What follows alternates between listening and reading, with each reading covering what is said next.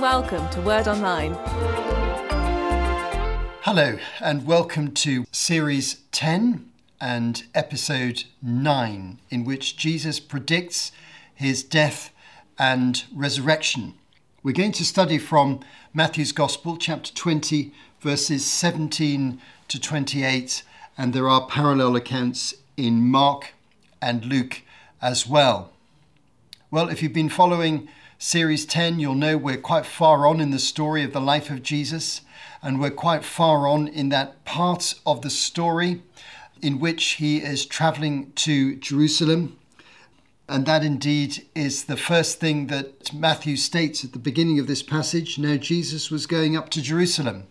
So he's reminding the readers of this general context. And that journey has been long. It's involved moving backwards and forwards. It wasn't a straight line to Jerusalem by any means. He was traveling through all the territories south of Galilee, the northern territory where Jesus was based for his first 3 years and which was his home area.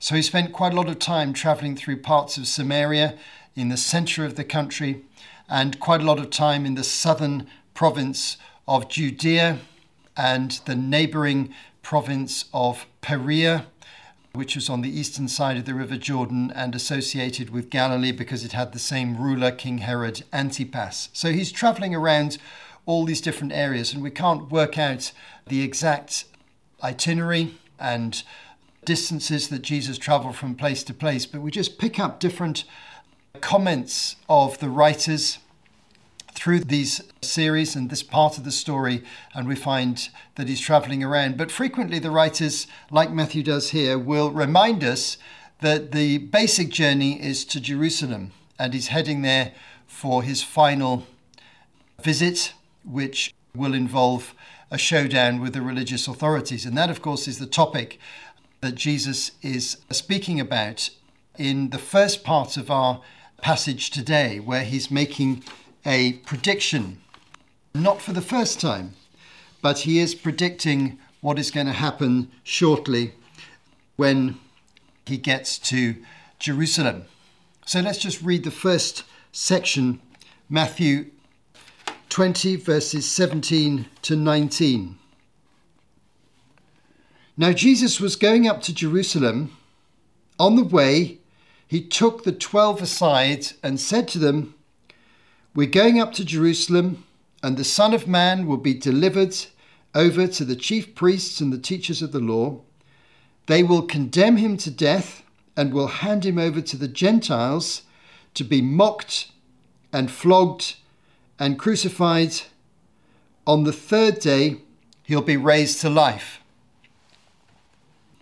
Well, if you've been with us through earlier episodes, you'll know that the writers record two earlier similar predictions, and they're recorded in Matthew's account in Matthew 16 verses 21 to 28 and Matthew 17 verses 22 and 23. So this isn't the first time that Jesus has made this startling prediction. Let's just look at the details for a moment. Jerusalem is going to be the venue. We're going to Jerusalem. The Son of Man, that's a title for Jesus, is going to be handed over to the religious leaders, the chief priests, and the teachers of the law. We've come across these already from time to time. They will condemn him to death, so they're going to put him on trial formally and hand him over to the Gentiles, the non-Jewish rulers of Israel at the time, who are, of course, the Romans. They have the authority of life and death. They can execute citizens for breaking the law or going against Roman rule. And Jesus said he'll be mocked, flogged, and crucified by the Romans, and then he'll be raised again to life on the third day. Well, this is a remarkable prediction, and it goes against everything that seems to be happening in Jesus' life, which shows the success of his ministry, the level of popular following, the increasing fascination with his personality and his ministry, especially in the southern parts of the country, which he was spending a lot of time visiting and speaking in. So this is all very challenging. But it's not the first time he said these things. And if we go back to the time when this process of preparing his disciples took place, we'll notice that it's back in the time when he was still in the north of the country. He'd taken them aside out of Galilee to a nearby territory to the east, to an area called Caesarea Philippi, and he'd had conversations with them about his identity and his future. And then he took Peter, James, and John up a high mountain, and there was an experience which is called the Transfiguration. The reason I'm going back to this is that this is the moment that these predictions begun to happen. Just before he went up this high mountain with his inner circle, Peter, James, and John, he started predicting that he was going to die and be raised again from the dead. Then when he was on this high mountain, there was a miraculous appearance of Moses and Elijah, which we discussed in an episode several series ago when we looked at the Transfiguration. And Peter, James, and John are amazed. They're in awe. They see the glory of God coming upon Jesus. He's transformed in front of their eyes. And Luke 9 verses 30 and 31 describes a conversation that takes place, which is exactly connected to this prediction. Two men, Moses and Elijah, appeared in glorious splendor, talking to Jesus. They spoke about his departure, which he was about to bring to fulfillment in Jerusalem. So Peter, James, and John heard that conversation, and they'd heard a prediction just beforehand. There was another prediction just after they came down off the mountain. Here's a third prediction now, and Jesus is preparing them for the fact that there are going to be some difficult times ahead. In fact, some very difficult times for the disciples. But the extraordinary thing is that despite the clarity of Jesus, it's evident that the disciples still didn't really understand what was going on. In Luke's account of this same event, we have an interesting little extra statement. Luke 18, verse 34. After hearing what Jesus said, it says the disciples did not understand any of this. Its meaning was hidden from them, and they did not know what he was talking about. This is remarkable, isn't it? Because I'm sure you'll agree with me that what Jesus is explaining here is extremely simple and straightforward. I've explained it to you, I've gone through it phrase by phrase, and I can understand it easily. There's going to be a confrontation. He's going to be taken prisoner. He's going to be judged. He's going to be condemned. He's going to be handed over to the Romans. They're going to crucify him. Then he'll be raised again from the dead. It's very clear what he's saying. But mysteriously, the disciples found this very hard to understand. In fact, they were thinking something very different. They had a completely different expectation of what was going to happen in the coming days, a rather positive expectation in terms of Jesus' power and influence and the implications for them and the benefits for them. You see, as Jesus was traveling south to Jerusalem, there was a growing expectation among the crowds that he was going to do some political miracle and overturn the Romans and change the government and bring about a just society in Israel and raise up the poor and bring a time of peace. So there was a lot of popular aspiration that Jesus would do something amazing in the country. It wasn't a happy country at the time. People were very oppressed by this sense they're ruled by a foreign power, the Romans. The Romans were not liked at all, and the taxation system was disliked. There was a fundamental disagreement with the Romans about culture and religion, and the Roman army was extremely powerful and enforced justice, often in a very brutal way. So it was an unhappy country.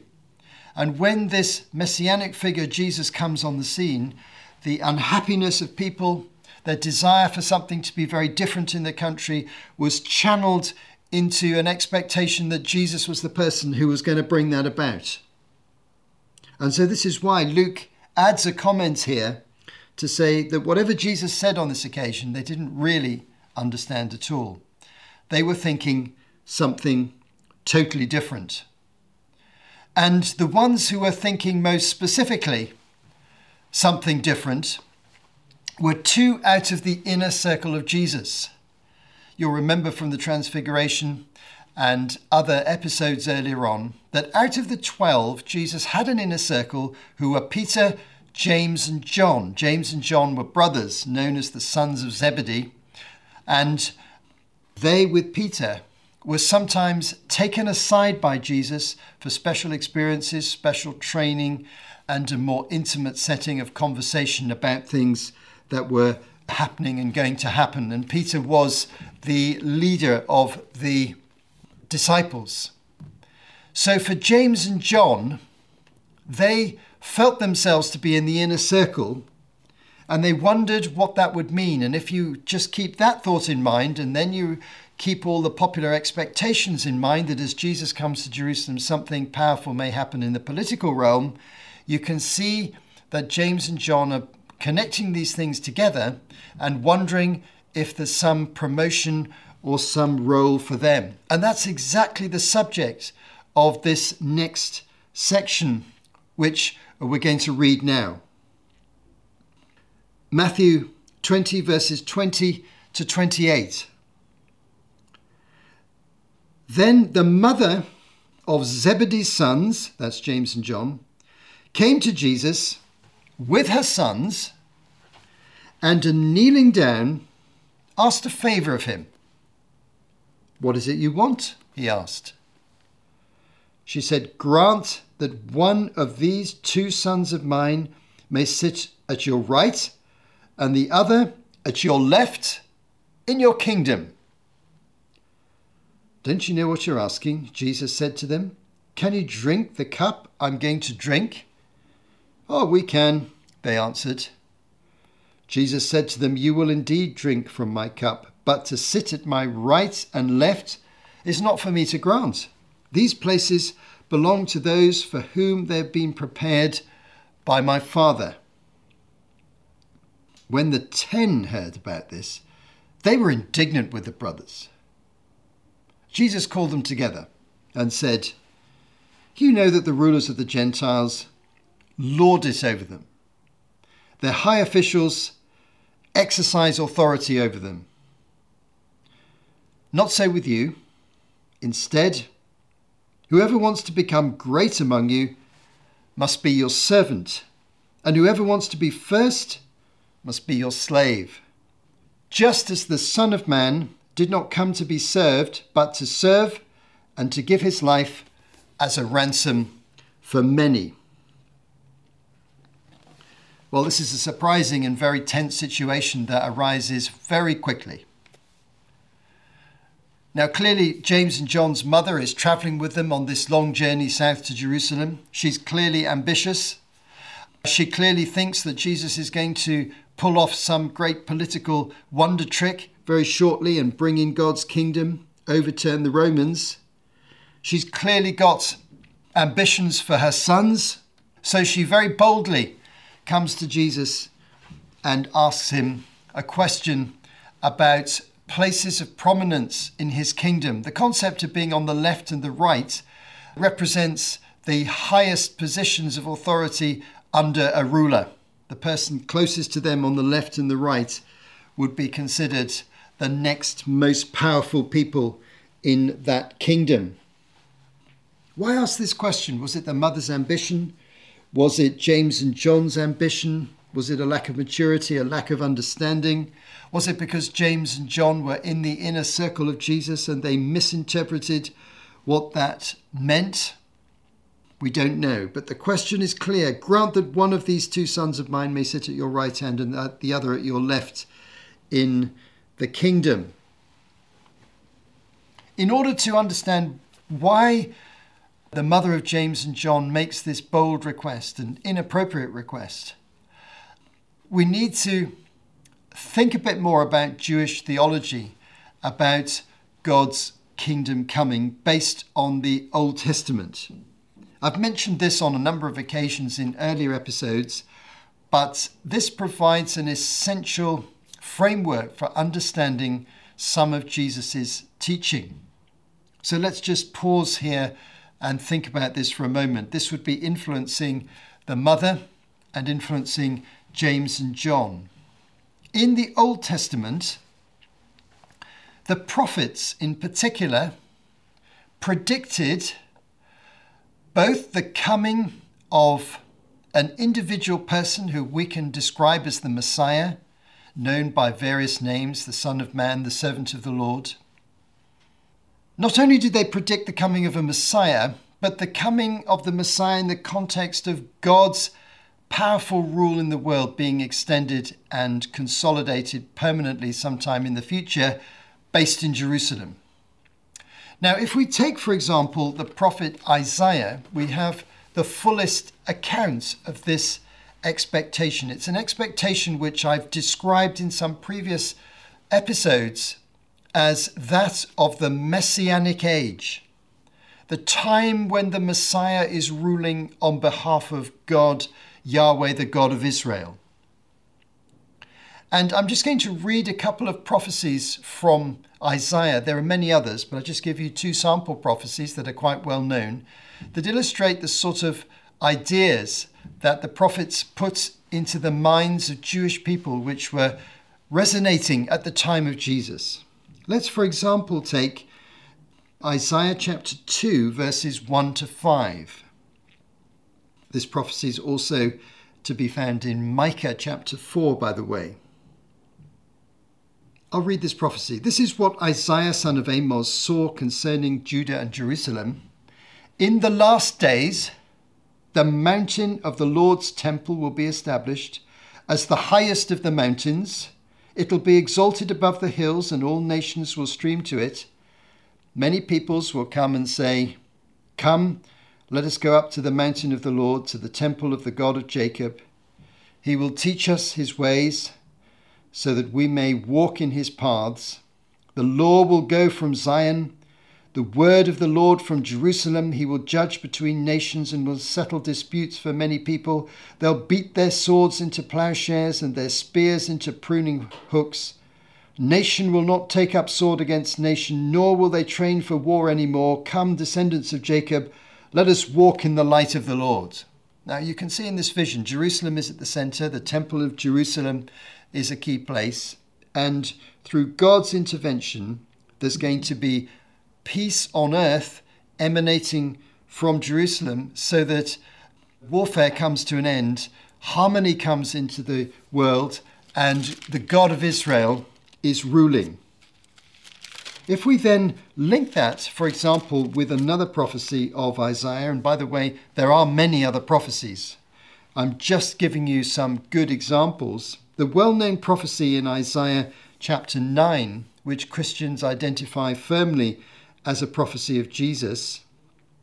Isaiah 9 verses 6 to 7 tells us famously, "For to us a child is born, to us a son is given, and the government will be on his shoulders, and he'll be called Wonderful Counselor, Mighty God, Everlasting Father, Prince of Peace. Of the greatness of his government and peace there'll be no end. He will reign on David's throne and over his kingdom, establishing and upholding it with justice and righteousness from that time on and forever. The zeal of the Lord Almighty will accomplish this." Now here you see the child, the son, the miraculous son who has these amazing names, Wonderful Counselor, Mighty God. This son is going to be the king in the line of King David, who had a permanent covenant of kingship associated with him. In Isaiah chapter 9, verse 7, "He will reign on David's throne and over his kingdom, establishing and upholding it with justice and righteousness from that time on and forevermore."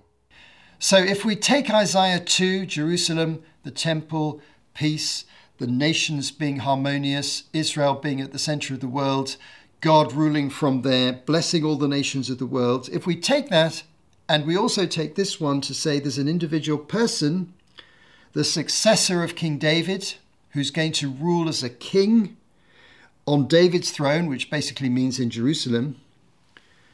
and that this rule is going to extend permanently across the world. You can see if you put those two prophecies together, you get a feeling of what I call the Messianic age theology of the Old Testament.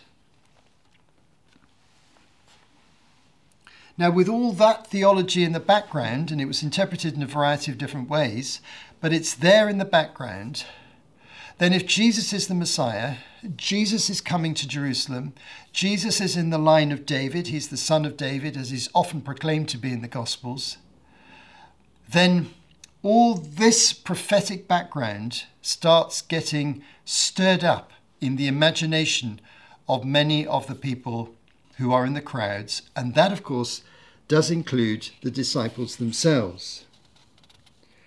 They believe he's the Messiah. They want him to bring in the Messianic age. And as I've quoted before, and I'll mention it again very shortly in a future episode, some of the mood of the crowds can be described as in Luke 19, verse 11. Because he was near Jerusalem, the people thought that the kingdom of God was going to appear at once. So James and John were influenced by all these things. They also knew that they were apostles, appointed, delegated ambassadors of Jesus. They knew they were in the inner circle with Peter. So they wondered what position they were going to have in this messianic kingdom that they were beginning to think that Jesus was going to set up. But they make some mistakes. They don't understand the prediction of Jesus' suffering and death that we've just read earlier on. They don't understand that if Jesus suffers, they'll suffer. The cup that's referred to here is a cup of suffering. They fail to see that the messianic kingdom prophesied in the Old Testament isn't going to arrive now. It's going to arrive in the future when Jesus returns for a second time. It's going to be associated with a second coming. So it's not now that this is going to happen. And they also fail to grasp that their role as leaders is a role of servanthood, not power. And Jesus makes clear in his teaching to them that they're not going to be like the Gentiles. If we go back to our passage in Matthew 20 and just have a careful look at this again, you know that the rulers of the Gentiles lord it over them, and their high officials exercise authority over them. Not so with you.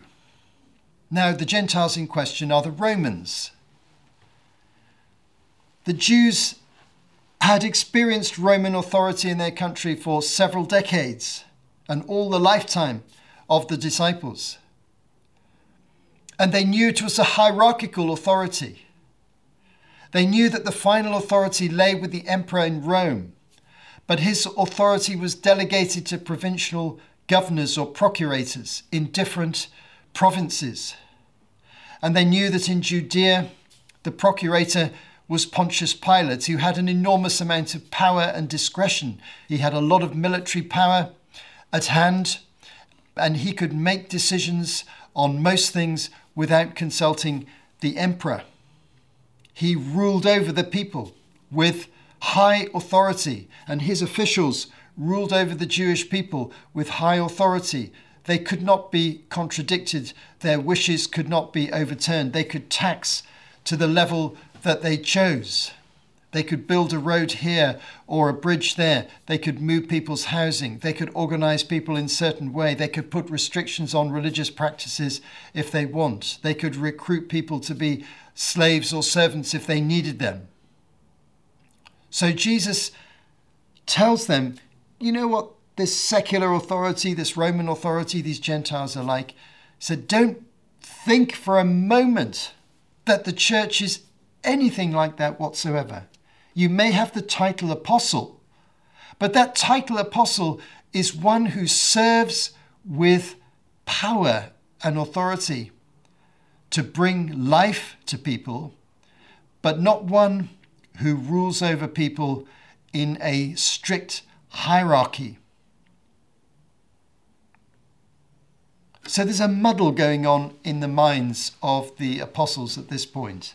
They're tempted by a combination of two things to think wrongly about their authority. They're tempted by understanding the Old Testament prophecies of the Messianic age in a certain way as if they're going to happen now. On the one hand, they're also tempted by thinking power works in public society, looking at the Romans and how they exercise their power. And Jesus is basically saying the Old Testament prophecies are going to come true, but you've got the timing wrong. It's not going to happen now. So don't get excited by that, because there's a journey of suffering and difficulty lying ahead for me and for you, and you need to prepare yourselves to enter into that journey. And he warns them firmly against taking the example of the Romans and their structure of hierarchy. It's not at all appropriate. And most importantly of all, they should follow the example of Jesus. And here we have a wonderful saying in verse 28, the Son of Man did not come to be served, but to serve and to give his life as a ransom for many. Even Jesus, with all the power of heaven at his disposal, came as a servant leader. He's going to give up his life, and it's through crucifixion in Jerusalem, as he's just predicted, and it's going to act as a ransom for many. It's going to be a death in the form of atonement. It's going to be a sacrifice. It's going to be a substitutionary act. He's going to pay the penalty for sin. He's going to pay a ransom price, as it were, so that people can be relieved of their sins, forgiven of their sins, and justified and brought into full relationship with God. So Jesus is saying, if you want to know what leadership is, follow my example. Don't look at any other source of authority in the society around you, because they're approaching it in the wrong way, in a hierarchical way. Well, there's some things for us to learn from this story. Must have been very humiliating for James and John and for their mother. But we can learn that we can't understand Jesus without knowing that his primary mission was to die on the cross and be raised again from death. That's what brings salvation for us. We can learn about Christian leadership here. And you'll probably be thinking, as you're reading this text, that Christian leadership doesn't always function in this servant leadership fashion. Churches can become hierarchies. Senior church officials can become very powerful. They can become very wealthy. They can become detached from the church's mission. It's a risk that we always have in the church. And in order to avoid that risk, we need to go back to scriptures like this and texts like this and teaching of Jesus like this, and remember that those who are leaders are servants. They're there to help other people find their way into the kingdom of God and be shepherded in the kingdom of God through the ministry of the church community. And a leader serves that community and serves that mission. And in doing so, that leader is simply following the example of Jesus himself. So let's take away that wonderful verse, Matthew 20, verse 28. This is one of the most precious things that Jesus ever said about himself. And I'm going to read it again in conclusion, just to anchor it in our minds and to remind us of the wonderful, gracious person that Jesus was. The Son of Man did not come to be served, but to serve and to give his life as a ransom for many. You have been listening to Martin Charlesworth for Word Online. To find out more, visit wordonline.org.